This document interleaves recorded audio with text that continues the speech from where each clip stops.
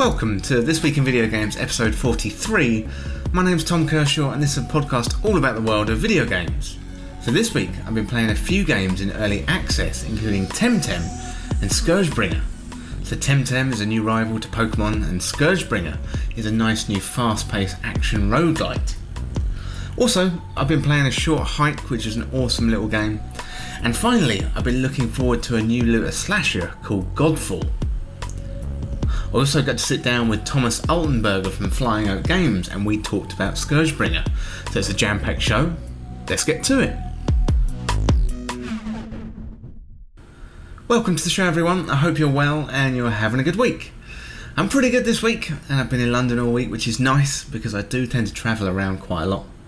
But it's been a good week of gaming. So I had been hoping to catch up on some backlog games, but new awesome games keep coming out and I keep being distracted by those. I've also been sorting out some interviews for the future, so keep an eye on Twitter where I'll be announcing those. If you want to get involved in the community, hang out with a bunch of like-minded people, chat about games, movies, TV shows, podcasts, well, come on over to Discord. There's going to be a link in the show notes, and if you want to send in questions, get early access to the podcast and other exclusive goodies, then sign up to Patreon at patreon.com/thisweekinvideogames. So all that stuff would be good, although you listening is good enough for me. Right, let's get into what I've been playing this week. So this week I've been playing a few games, including Temtem, A Short Hike and Scourgebringer. So Temtem is a creature collection game, much like Pokemon, and this one goes above and beyond what Pokemon Sword and Shield has done. But more about that in my first impressions of the early access release in a minute. I've also been playing A Short Hike, and this game I'd heard a lot about and I've been sitting on for a while, and it kept coming up in Game of the Year list at the end of 2019. So I thought I'd give it a go, and I'm not sorry I did. It's really, really good fun. Finally, I've been playing Scourgebringer, and it's a new fast Metroidvania cross roguelite, and that is a whole lot of fun too. And I was lucky enough to sit down with Thomas Altenberger, and we'll get to that interview later and talking about the early access release of the game, and it's really, really fantastic. But first of all, let's have a look at Temtem.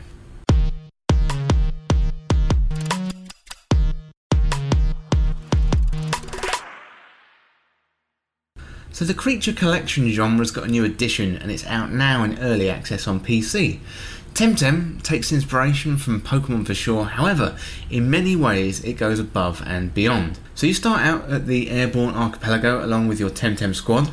So you've got to catch every Temtem, battle other trainers, customise your house, join a friend's adventure or explore the online living world. So the game, it looks and feels a lot like Pokemon. The studio, they're pretty clear about it. Even on their Steam page it says this is a homage to Pokemon. Although it's a Pokemon inspired MMO, it does actually go above and beyond, and Game Freak are going to be looking over their shoulder. So Pokemon sold like gangbusters in 2019 with its first outing on Nintendo Switch. However, Pokemon's pretty much had a stranglehold on the creature collection genre over the past few years, although this could be about to change with the early access release of Temtem. Even though the game is in early access, it seems remarkably polished for an early release. When you start the game, you're faced with creating a character, and the character creation tools are pretty in-depth, or at least on par with Pokemon. Once you create a character, the game follows a familiar opening. You meet the professor, pick a starter Temtem, and then make your way off the initial island after saying goodbye to the townsfolk. You've got a rival too, and yes, they're equally as annoying as Hop in Pokemon. So as the game is in early access, there's going to be a few bugs, and not the bug types that you're going to catch. So servers were under incredible load in the opening weeks, although the dev team did a great job of updating the community whilst under intense pressure and load, so kudos must go out to them. So Temtem does differentiate itself from its rival by adding 2v2 battles. Here you can fight two Temtem at the same time, and also Temtem abilities can influence one another. For example, if you've got a water Temtem and a poison Temtem, then the water attacks can have poisonous effects. So it's a nice little feature. Much like other MMOs, you can also see players in the world running about and you can emote and interact with them. Another improvement is the vast array of areas to explore. So there's 6 islands to explore in the world of Temtem, and they're filled with up to 75 creatures to collect, and the world is also full of NPCs. There's little side quests as well as plenty of battles to get you and your squad ready for future battles, and people seem to know each other in the world too. So as you meet townsfolk, they'll ask you about your family, they'll ask after them, and it all adds up to what feels like an in-depth world building experience. It's really, really good. So there are vast similarities between this and Pokemon, of course. So instead of Pokeballs, you got Temtem cards, which trap the Temtem in a stasis-like state. It's hard to imagine the Temtem enjoying their lives inside these Temtem cards, whereas Pokeballs somehow kind of seem a little bit more comfortable. One thing that will hit you immediately is the difficulty level, and I made my way through Pokemon Sword and Shield without really ever breaking sweat. So Temtem, on the other hand, is hard and the battle system is in depth. The smack is laid down in the first battle of the game, where your rival gives you a one-hit kill treatment, and that is a sign of things to come. So battling in Temtem is all about synergies and to finding out what works with what and which abilities complement one another. So you'll come up against dojo leaders that will have powerful squads of Temtem and others that will have complementary combinations, teaching you to learn what goes well with what. So it's not just a matter of button mashing either and using your most powerful attack each time. So keep using the most obvious attack and you'll get exhausted and be unable to move, and this forces you to switch things up. And be it through rotating through Temtem in your party or resting a little bit, and it forces more variety and teaches you to plan your attacks more carefully. So Temtem, it's had a great start. So far I'm really enjoying my time with it, and it's got the potential to provide a rival to the Pokemon franchise. So if you like Pokemon and you're into the creature collection genre, Temtem provides a viable alternative which is fun, engaging and improves on a lot of the elements that Pokemon has done for years. It might be time for Game Freak to up their game. As Temtem is approaching in their rearview mirror, there's a chance a decent battle might break out. So Temtem is available right now on PC via Steam in early access.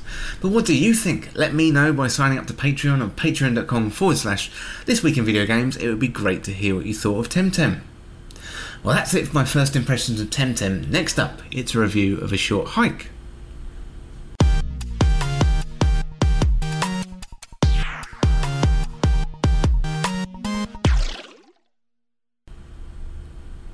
There's something comforting about A Short Hike. It's very chill, the music is relaxing, and it's a happy world. It's the video game equivalent of going camping or having a few days out in nature, and you'll more than likely come away from this game with a smile on your face. In A Short Hike, you play as Claire, a bird-like person who's on holiday with her family on an idyllic little island. So it's got beaches and forests and snowy peaks. We start out in the car, as you do with most family holidays, and you're on your way to the holiday destination. So Claire wakes up and doesn't have phone reception, and she heads up to Hawk Peak to try and get some reception. Along the way, you'll meet a bunch of people who will either give you little quests or power-ups, like finding a runner's red headband in exchange for some running shoes. There's plenty of items to collect, like a shovel to dig around in the sand, chests with coins, or you can hunt seashells. It's all really pleasant, and it's accompanied by some really nice music. The dialogue between the characters is also really nice, and there's a faint murmur of voices rather than voice acting, and it all adds up to a really wholesome experience. You can hike, climb and soar through the peaceful mountainside landscapes of Hawk Peak Provincial Park. Follow the marked trails or explore the backcountry as you make your way to the summit, and along the way, like I said, you can meet other hikers, discover hidden treasures and take in the world around you. So it's a kind of mini open world where you can explore the island any way you want. You're not rushed, so you can meander around and see what you can find. There's also some nice little mini games that include fishing, so if you just want to hang out by the riverbanks and chill with the other fishermen, then that's totally fine. Enjoy yourself out in the country and relax. Central to the hike and your preparation are golden feathers, so you learn that earlier in the game that you're going to need golden feathers to climb, as you come across a climbing club on the beach. However, to join up you're going to need a golden feather, which you can find at the visitor centre. The golden feathers act like a stamina meter, allowing you to climb and flap your wings. So when you start out, Claire can glide, but to progress you're going to need golden feathers. Collecting these either gives you a few more seconds of climbing or another flap of the wings. The more golden feathers you have, the easier it's going to be to hike to the top of the peak. There's plenty to be found around the island, and money is going to come in really handy. So you can find chests and coins dotted around the area, and you want to pocket these in exchange for items like more golden feathers and other useful items. There was one story that really caught my attention where someone had lost their watch, and he was really worried that someone would find it and sell it on the internet. He seemed really sceptical about the internet. The game looks down from an isometric kind of angle and the camera rotates following you, sometimes zooming out to allow you to breathe in the impressive scenery. So there's a pixel art feel in a 3D world which is really nice. The colours, they're bright and vibrant. The music also is really soothing and uplifting, and the whole package is really, really nice.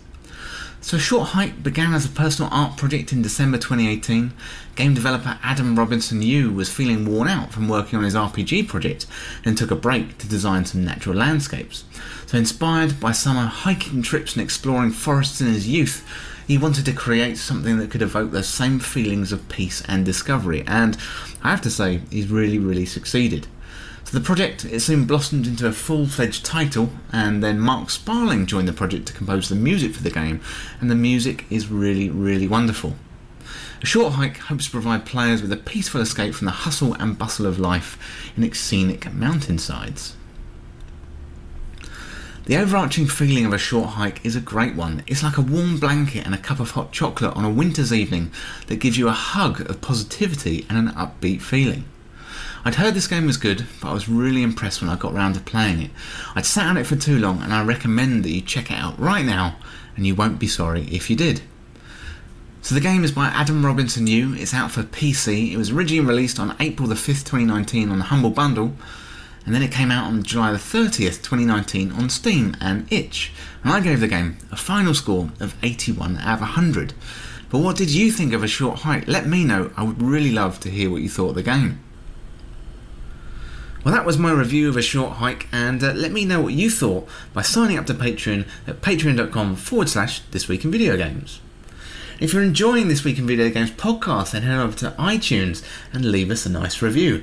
It really helps get the word out about the podcast, so if you've got access to iTunes, then I'd love it if you would leave us a good review. And don't forget that This Week in Video Games has a YouTube channel that goes alongside with the podcast. The YouTube channel's got the entire archive of the podcast as well as dedicated reviews, interviews and features, so search This Week in Video Games on YouTube and subscribe today for all that latest content. And if you want to see anything specific on YouTube, send me an email to podcast@thisweekinvideogames.com. It would be great to hear from you. Next up, I sat down with Thomas Altenberger from Flying Oak Games to talk about the early access release of Scourgebringer. So let's go over to that interview now.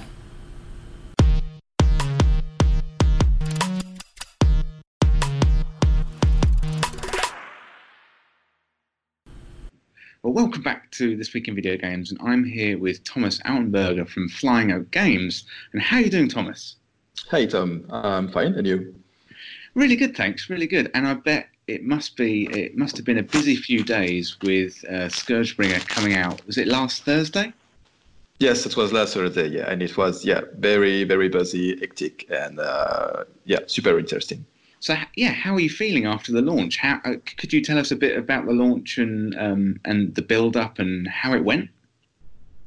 It went very well, very well. It was very, very stressful because every launch of a game is stressful, and in the industry, we like to say that every launch is a miracle, and it kind of is because it's very, very complicated to release the game. And so there is always all the stress about is there anything broken, is there any bugs, is everything fine in terms of communication, how are all the players doing, and also all the rush of player landings on the forums, Discord, and so on. So it's a moment when you are very, very, very focused. And we were super focused until now. We are Monday, 4 days after the release. And it's only since today that things are starting to cool off and that we are able to see that everything is going well. So it's a wide range of different kind of emotions that we go through when we release a game, but now it's good. Well, congratulations on the launch. And for those who don't know, could you tell us a bit about Scourgebringer? Oh yes, sure. Scourgebringer is a fast-paced roguelike platformer, action platformer. You control a character which is called Kira, and she is stuck in a strange monolith that is called the Scourgebringer, and it's a very, very action-packed and fast game with a lot of challenge. And it's a game that we want to have a control scheme very, very smooth, and to give you the control of a character in absolutely all circumstances. And we really want you to be free of every movement, every action, every slashes of sword, and so on. So we built the game around a very smooth control. We almost worked something like a year on it to feel as good as we can. And yeah, so yeah, it's a roguelite. So yeah. It's and that's the thing that I came away with, that the feeling, like how good it feels to play the game. It's really fast, it's really frenetic. So how do you go about crafting an experience like that? How do you kind of build in that amazing feeling? So it doesn't quite come with, I mean, when you start such a project, I mean, in the way that we work and how we design game, we don't really start a project with an idea and with something telling ourselves that, okay, in 1 year is going to be this. It's more like we start with a very, very small idea and a very small concept. Like maybe it's going to be a platformer, and we don't have yet any ideas about if it's going to be an action game, is it going to be a roguelike, is it going to be this and this. And we start with small bits like platforming, jumping around, and double jumping around, and then we start maybe to try what happens if we start to work on walls, wall jumps, double jump, and so on. And once what we are trying to do feels satisfying to us, we start to build other kind of stuff on top of it until it kind of resembles to a game. And if every bit together feels satisfying, and if when putting everything together feels good, we move forward and try to build the game upon this. And so it's a very, very gameplay-centric approach of game designing a game. And when we start making game, we don't even think about everything that is the story or the universe is going to be set in. And we really focus on the raw gameplay. And once we have a game prototype that feels like it can be turned into a full game, we start expanding it, like adding a universe to it, adding a backstory.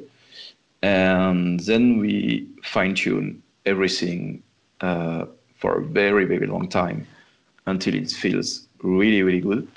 And for Scourgebringer, it took, maybe something up to a year to fine-tune things when we started to have something like a game. I mean, it took something like maybe a month to have the core idea of what we were willing to do, but it took something like a year to have the control rights and everything like clicking together. Yeah. Well, it feels really good, and you can really tell the care and attention that you've kind of put into the game. But I wanted to ask, what's your kind of inspiration for Scourgebringer? Oh, there are a lot of them. There is, of course, two games that define quite a lot the experience of Scourgebringer, which are Celeste and Dead Cells. We love Celeste for its design, the free movement, and so on. It's really fluid. And we absolutely love Dead Cells, and we admire their creators, Motion Twin, and now also Evil Empire, for all the cool work they are doing on polishing things. And when we started to work on Scourgebringer, we had only one thing in mind, was to match the level of polish that those people were doing into their game. And there is also a third great inspiration, which is Monolith.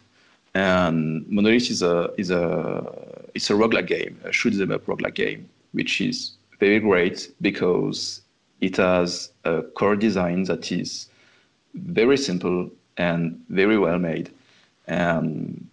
It's not a complicated game, but what it does it just right. And this is what we wanted to do. We wanted to not go crazy with tons of features and tons of contents. We just wanted to craft something very focused on what it's trying to do and as much polished as possible. Well, it's like I say, I came away from the game and it feels absolutely fantastic to play. So I think you've been really successful there. I know you went through the kind of alpha process. So it was released in early access last Thursday. And how was that kind of process of going through the alpha and getting feedback from the audience for you? Oh yeah, this comes from our previous game, Neurovoider, which released now 4 years ago in early access too. And when we started to work on Neurovoider, we were kind of starting to make game, or at least making game as our current company, which is Flying Up Games, and we were basically nobodies, and we needed to have some way to for people to know about our games and getting people involved. So we started to do an open development, and which means that we talk about everything that is happening within our office, how is our daily life as developers, how we put together a game, how we also try to found what we are doing when we are not founded, because this kind of thing happen. So we talk also we talk about everything that is contract work and other kind of work that we may be doing outside of our main game project to stay afloat. And of course, when we started to making Neurovoider, which was also a roguelike, it was our first roguelike game, and we know that roguelike players are very experts, very good, and it's very important that when you craft a roguelike, that you craft it for the good person, for the good players, for the right players. And so we wanted to invite them into accessing the game earlier and to get their feedback. And so we put into the game a feedback system where people are able to send us feedback without exiting the game, without closing their game and so on, because we wanted to break any walls that may exist between us and the players. And we really like it to work this way. And we worked through all the development of Neurovoider like this. And it was really cool. It was something we really liked. And when we started to work on Scourgebringer, we thought about redoing the same thing and on the next level, which means that we started to talk more closely with the players, and we started to talk about subjects more related to our daily life, like the budget that we had on the game, and how is this budget consumed, used, and how does all of this affect us. And we also now have a Discord server, which didn't exist back when we were working on Neurovoider. And so we put together also a special bot on Discord to gather feedback, to down and vote them, pretty much like other games like Risk of Rain 2 or Hades are also doing that in a very great way. And it's super useful. It's really very, very useful. So we had tons of players joining on the alpha of the game. And yeah, we built the game like this, and we are dedicated to keep going like this because it's just now part of the DNA of our studio to just work with player, and it's really, really cool. The open development process, where did that come from? Oh, it came pretty naturally because we really like to work in an open way on Neurovoider, and when we started to work on Scotchbringer, it was what can we do more, because we liked to work this way, and people seem to like to have this relationship with us, and so we wanted to offer more to people. Like, what would you like to know more about the making of a game? And people were very curious about how do you start a game? How do you start making a game from when it is an idea, or starting from when it isn't even an idea? And how goes the process? Like, people are very, very curious about how do you get a game founded, and how do you get a game eventually published through a publisher? And so it's a process that was very cool to document, and people seems to like it a lot. And also the kind of peculiar thing about this newsletter and open development is that we have a majority of people who are subscribed who are actually in the video game industry, or people willing to launch as game developers. And it's really interesting because it's the kind of content that, in fact, interests like everybody involved. Well, I was playing the game in alpha. I've now upgraded to early access, and I think it's absolutely fantastic. But so if players are interested in Scourgebringer, how can they find out more about the game?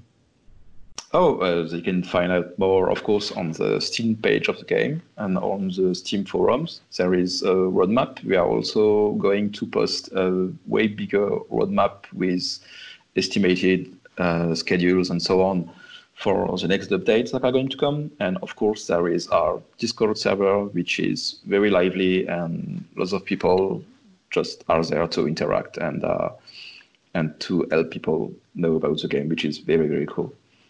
That's awesome. I'll stick the link to the Steam page in the show notes for the podcast.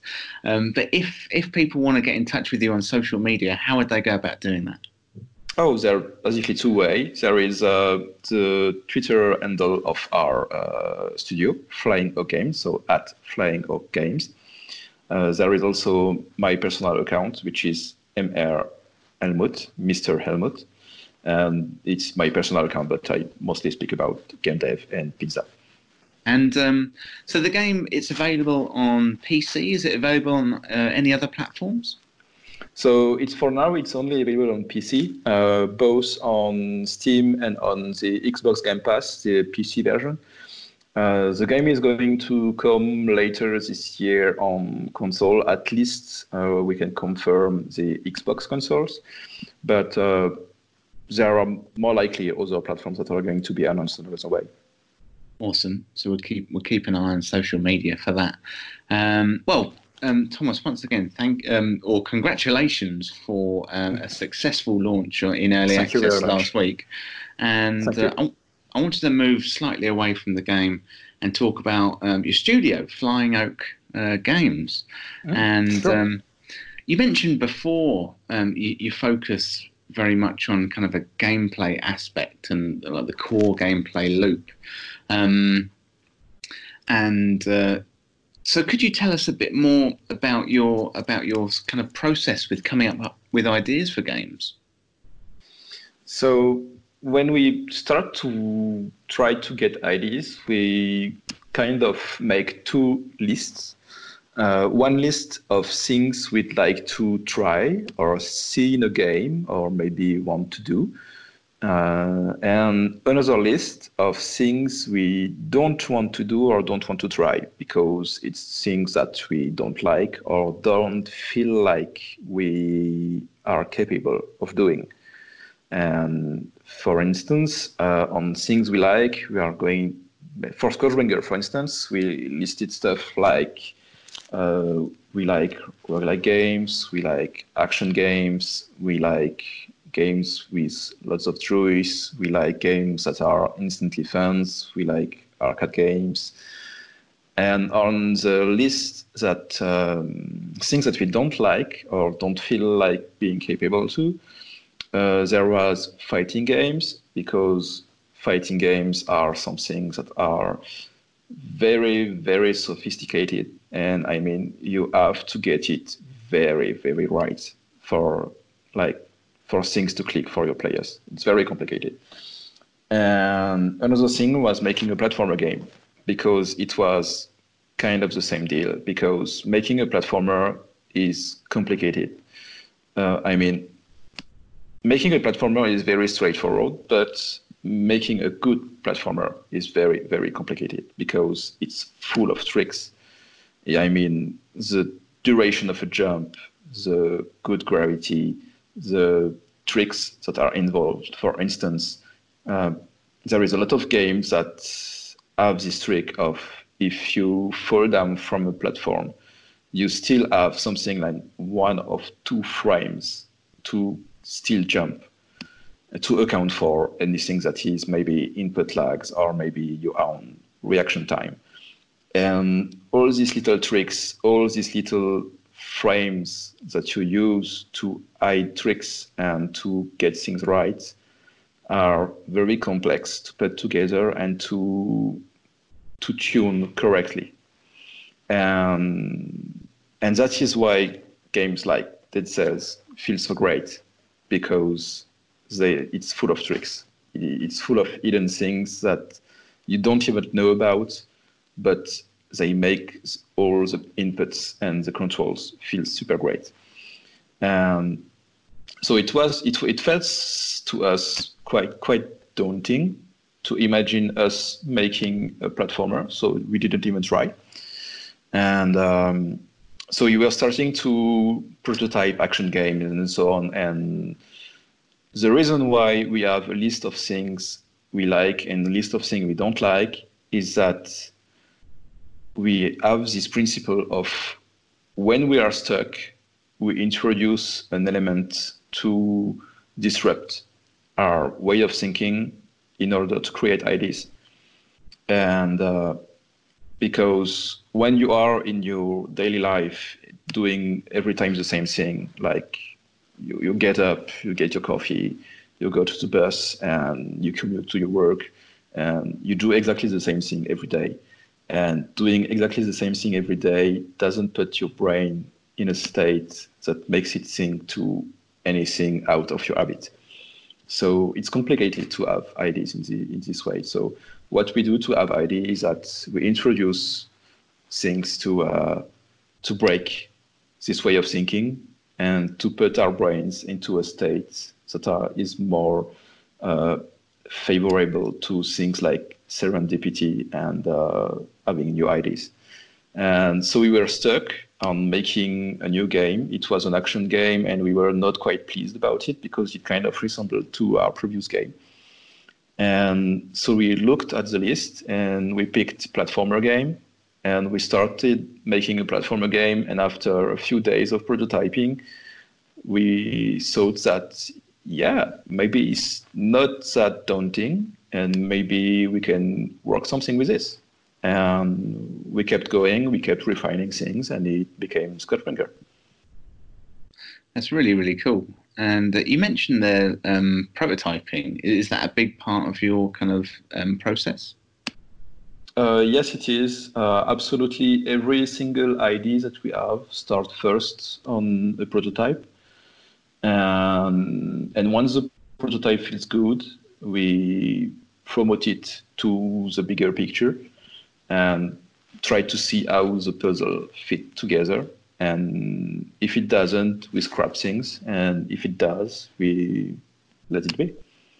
the way that you were describing there about trying to think with serendipity and combining that with your kind of open development process, it sounds like it sounds like your studio's a fantastic place to work. That's cool. That's awesome. So how big's the team at Flying Out Games? So we are basically here at the office that we have in France. We are 2 people. So it's kind of the core team, or at least the 2 people who started. So there is my teammate Florian, who's making all the graphics, and me, who's making everything that is code. Everything that is game design are made by everyone on the team. And then we work also with external people, which are integrated into the team in a really, really deep way. I mean, for instance, we work with Jonas Turner on the sound design and the composition of the music. And he is technically a freelancer on the project, but what we like when people work on the project is to give them a free hand on what they are doing, because what we want when we work with people is that they bring their own universe and also their own ideas and just express themselves.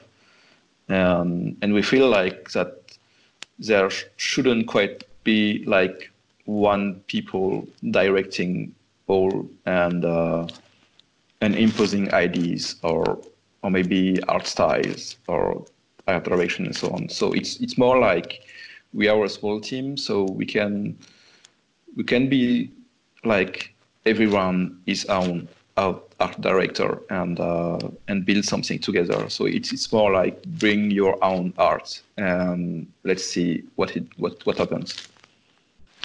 Oh, that's awesome. And so what's next for Flying Out Games? The long road through the early access of Scourgebringer. So the game just launched in early access and it's likely going to be in early access for the remaining of the year. And so we are going to add lots of content, lots of big updates, make it grow, and we have lots and lots of ideas. So pretty exciting, and looking forward to if player is going to like the direction of what we have in mind for the game. Well, Thomas, I've taken up plenty of your time today, and thank you so much for talking to me. Congratulations once again on the release of Scourgebringer. And just finally, if you want to shout out to people how they can find out about the game and get in touch with you if they want to. Oh yeah, so yeah, thank you very much, and thank you for having me on your podcast, most obviously. And yeah, so you can find the game most obviously on Steam, Scourgebringer. It's probably the best place to learn about it. And of course, it's available also on the Xbox Game Pass if you're a subscriber there. And our Discord is pretty open, and we're also very reachable on Twitter. And I definitely recommend to everyone out there who's interested in the open development process, like Thomas, you were mentioning before, sign up to your newsletter, because you get some really, really cool insights about game development and that whole open development process. I was really impressed. And yeah, I think everyone out there should check it out. But I'm going to link the Steam page for the game down in the show notes, so do check that out. But Thomas, once again, thank you so much for taking the time to talk to us. And thank you, I'll talk to you soon. Talk to you soon. Thank you very much. Well, that was me there talking to Thomas, and thank you for sitting down with me and taking the time to talk to us about Scourgebringer. Good luck with the launch. But next up, it's my first impressions of Scourgebringer.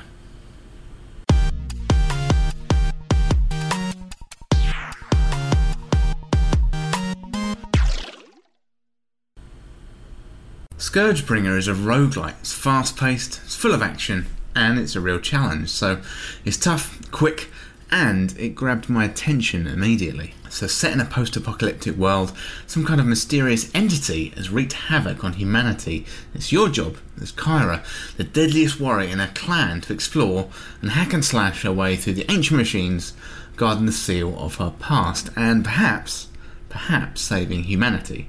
So, this has been an alpha up until the 6th of February 2020, where that goes into early access on Steam. And it's got some real nice features, including Metroidvania elements where you can get power-ups and explore. It's got a lightning feel to it, and you can pull off combo attacks as well as jump around. It's part platformer, part roguelite, and a shooter all in one. So I think the tagline for it is Celeste meets Dead Cells, and it's frantic, and it's definitely immediate fun. So it's also pretty hard. You only get a few hits before you're dead. I think it's 7, so try not to get hit in the early parts of your run. Otherwise, you're going to be at a disadvantage going into the boss fights. So there's a variety of enemies, from small slugs to other dynamic enemies who either rush you or shoot projectiles. They don't really take any prisoners, so you've got your tanks as well, and they can take a bit of a beating. And you've got your mini-bosses too. So the roguelite elements come into play with the ever-changing dungeon. So when you die, you're taken to the hub world, and that's kind of similar to Dead Cells, where you can check your skill tree, and there's a mysterious old man who mumbles pizza at you. Pizza and cucumber, actually, so I don't know what he's going on about there. Power-ups in the skill tree, they're pretty in-depth, and it's going to take you some time to unlock, and there's plenty of secrets in the game to discover. So Scourgebringer, it feels instantly fun, but if you're anything like me, then you're going to die a lot. But as with many games before this, treat this as a learning experience. It's much more stick than carrot. So it's going to take you some time to learn the attack patterns of enemies and how your skills can fend off the beasts trying to kill you. So you've got plenty of attacks, from a simple sword swipe. You've got a heavy attack as well, which can repel or stun enemies. You've got a ranged projectile attack as well, and a special attack which kills everyone on screen, although that has to be unlocked through the skill tree. You can fly through the air and combo moves together, so you end up juggling a few enemies flying this way and that from one attack to another. It feels really fluid and responsive. There's various combos like stun locking enemies that can be discovered, and no doubt specialised skills through the skill tree await me a bit later on. But for now, I'm content flying around the screen using attacks I have, and I really want to get better. As you explore the area, you come across a shopkeeper called Greed. So he's got some power-ups for you that will no doubt come in handy on your journey to save humanity. However, their objectives aren't really explained. So items also drop from some bosses. For example, I picked up a random eye from an enemy. It would just float around Kyra. Not really explained, but I'm sure in the full game this will become clear. But for now, it's bizarre, and I don't really mind a bit. Scourgebringer, as I said before, it's been described as Celeste mashed together with Dead Cells, and that's some lofty expectations to live up to. So I'd throw in there a sprinkling of Katana Zero. Whatever the ingredients, this game feels really good, and the development team are really open and actively looking for feedback and working with their community. So as the game goes into early access proper, that means they're going to get more eyes on it and even more feedback. The art style is pixel art, which instantly makes me like it about 10% more without having to do anything. The environments, they're fairly simple but effective. It reminded me of Super Metroid with the sliding metal doors and terrain. The only thing that I wasn't too keen on probably was the heavy metal music each time I started fighting, and don't get me wrong, I really like metal, but this felt repetitive and would be my only really negative feedback on the alpha. Currently, the game feels really good. The fluid and the fast movement, combined with the visual and auditory feedback from the slashes and the smacks, all add up to an instant fun experience. That, combined with the rhythm of the game of rushing in, smashing up the enemies, hopefully without getting hit, it's a really well put together package. As early impressions go, I'm really impressed, so I'd definitely check it out if you like action roguelites. It's a whole lot of fun. So this is being developed by Flying Oak Games.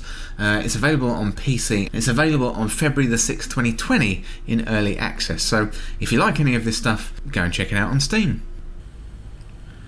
Well, that was my first impressions of Scourgebringer there, but what did you think? Let me know by signing up to Patreon on patreon.com/thisweekinvideogames.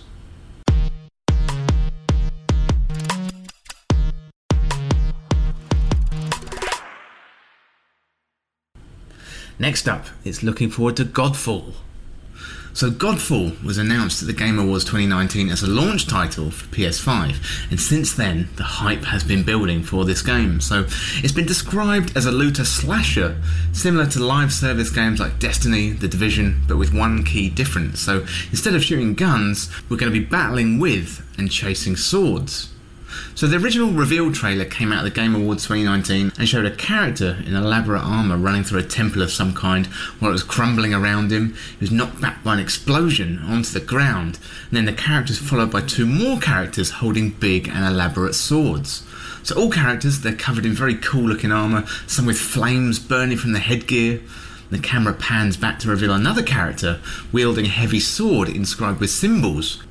Wow, that was pretty cool. So that initial reveal trailer really got my attention. So there's a few things going on here. We've got a party of 3 characters, and they've since come out to say it is indeed 3-player co-op. We've got elaborate armour, we've got weapons. So one character is holding a huge flaming sword, and you can imagine chasing in either strikes or missions or something like that, and getting these armour and this loot as rewards. So the headgear and shoulder pieces look like the heads of huge cats.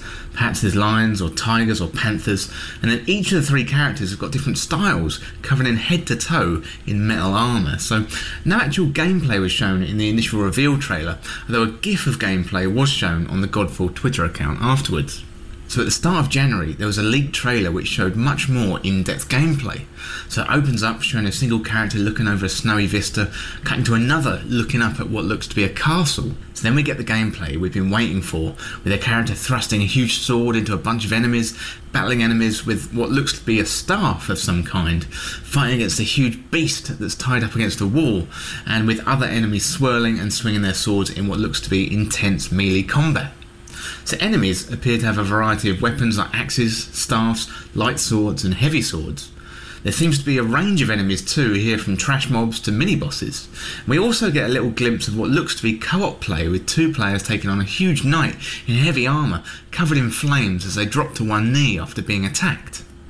So the devs did come out and say that this footage was a year old, so you can only imagine what the footage looks like now after a year's worth of development. So perhaps we're gearing up to some sort of reveal soon, as there's a rumoured February 2020 event to showcase PlayStation 5, and Sony, they're going to want to show some of their launch titles in a lot more detail.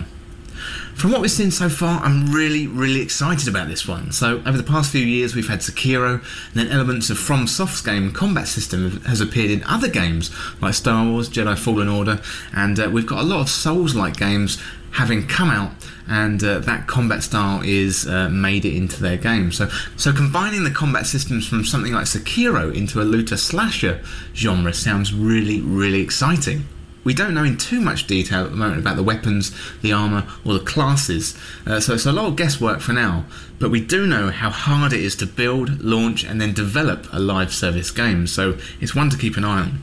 Sony did release details on its website, which reads as follows. So Godfall is a brand new next-gen looter slasher set in a bright fantasy universe filled with heroic knights and arcane magic. So you can definitely see the fantasy elements coming through in the armour and the weapons. So magic is mentioned here too, so perhaps the magic is going to be weaved into our armour or weapons, or maybe we'll even have a specific subclass focused on magic. They go on to say, embark on an adventure on a fantasy action RPG that utilises high-impact third-person melee combat to engage players as they hunt for loot, don legendary armour sets and defeat vicious enemies. Face challenging missions that reward you with head-turning loot, I really like that bit, as you vanquish the armies that stand against you. Wow. So that paragraph is all kinds of exciting. So action-adventure RPGs are definitely my jam. So with The Legend of Zelda being up there as one of my favourite franchises of all time, and combining the action-adventure RPG style with loot gathering games of like Destiny, well, I mean, this one has all the ingredients to be a fantastic game. Sony go on to say, Counterplay Games is innovating with Godfall to provide a fresh take on third-person action combat, rewarding skill-based offensive gameplay, making every hit matter. So here, it definitely sounds like they're going to be leaning into the more challenging aspect of melee combat. So from the clips we've seen so far, you can see slashing, parrying, rolling, and it all looks quite Souls-like. So in a game like Destiny and The Division, you've got a range of enemies from smaller, weaker ones that you can dispose of fairly easily, to strike bosses that take a fair amount of time to take out. So it will be interesting if they're going to combine the kind of Souls-like melee combat action with something like a looter shooter like Destiny. Then balancing the range of enemies is going to be really interesting, because you probably don't want to be fighting a huge enemy for 10 minutes each enemy that you fight. So they go on to say, face challenging missions that feed your yearning for the next best piece in your character. Build and amass loot that has meaningful impact on gameplay. So this sounds like fairly standard live service looter talk, and it's a system we've become used to over the last few years. And they finish up by saying, go it alone or play with anyone at any time. Bosses and enemies have been designed with co-op in mind, boasting special abilities that counter multiple combatants attacking from different angles. Wow, this sounds really, really cool. So bosses and enemies, they're going to scale up the bigger that your party is. And it sounds like you can play solo or up to 3 players. So there's no mention of something like raids at the moment, but first I guess we should see how 3-player melee fights pan out before we ask for more. So this is being made by Counterplay Games based in California, and they say on their website that we're a tight-knit 75-person team with a vision to craft games focused on high levels of personal mastery, drawing from our past experiences working on Ratchet & Clank, God of War, Destiny 2, Horizon Zero Dawn, Diablo 3, Gears 5, Star Wars Battlefront, Titanfall 2, Left 4 Dead 2, Evolve, Halo 5, Battlefield 3, BioShock Infinite, Call of Duty, Injustice 2 and Overwatch. Wow, so some interesting stuff in there. There's definitely some great experience in there from looter shooters as well as online multiplayer games. And that specific line where they said they want to craft games focused on high levels of personal mastery. So that's really, really interesting to me. So I think if you can marry that mastery of a melee combat game where, you know, it takes you a few goes to get past an enemy and you really have to kind of level up your skill as well as level up your loot. And so you combine that mastery with the loot rewards from like a traditional looter shooter, then I think that's going to be super, super satisfying. So I think there's a lot to be excited about here, and we've only had a brief glimpse of this so far, and we're yet to get the official gameplay reveal. This one certainly has grabbed my attention, and what we've seen so far looks really, really good. So we're more than likely to get more details really soon as the PS5 hype machine is about to get turned on. So what do you want to see from Godfall, and what classes and weapons would you like? What other features from existing looter shooter games do you want to see in Godfall? For example, do you want raids? Do you want strikes?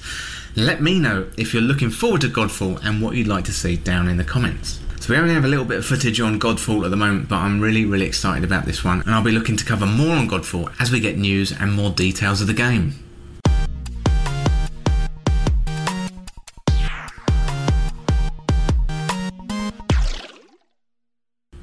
Well, that was me there looking forward to Godfall, but what do you think of Godfall? Let me know by signing up to Patreon at patreon.com/This Week in Video Games. Next up, let's have a look at the charts. For number 10 this week, it's The Legend of Zelda Breath of the Wild. Number 9 this week, it's Dragon Ball Z Kakarot. Number 8 this week, it's Luigi's Mansion 3. Number 7 this week, it's Ring Fit Adventure, no doubt boosted by the New Year's gym habits. Number 6 this week, it's Minecraft. Number 5 this week, up 1 place from last week's number 6, it's Star Wars Jedi Fallen Order. Number 4 this week, down 1 place from last week's number 3, it's Grand Theft Auto 5. At 3 this week, it's Mario Kart 8 Deluxe, up 1 place from last week's number 4. Number 2 this week, it's FIFA 20, up 3 places from last week's number 5. And number 1 this week is Call of Duty Modern Warfare, and that's been at number 1 for quite a while now, so congrats to the Call of Duty team. Next up, let's have a look at what we've got coming up in the next week. So coming up next week, on the 11th, we've got AO Tennis 2, that's on PS4, Xbox One and Switch. And we've got Yakuza 5 as well coming out on PS4, that's on February the 11th too. On the 13th, we've got a few games. We've got Florence, that's coming out for Switch, PC and Mac. And we've got Luna the Shadow Dust, that's coming out on the 13th as well. And I'll have Beatty from the team behind Luna the Shadow Dust in an interview on next week's show. So on the 14th, on Valentine's Day, we've got Street Fighter 5, and there's nothing more romantic than Street Fighter 5, so make sure you check that one out. We got Darksiders Genesis as well, that's coming out on PS4, Xbox One and Switch.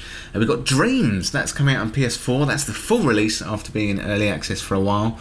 That's on Valentine's Day. And finally, on Valentine's Day, February the 14th, we've got Table Manners coming out on PC, which could be very apt for Valentine's Day. Well, that's it for this week's episode. If you want to get involved in the show, get in contact through Patreon at patreon.com/thisweekinvideogames, or check out the latest on the website. Send in your questions, your comments and your video game stories. I'm always interested in hearing from you. I'm also available on Twitter, Facebook, YouTube and Instagram, so search This Week in Video Games on your favourite platform and join in the conversation. Thanks once again for hanging out with me and chatting about video games. I hope you have a good week. I'll talk to you next weekend, but for now, I'll see you soon.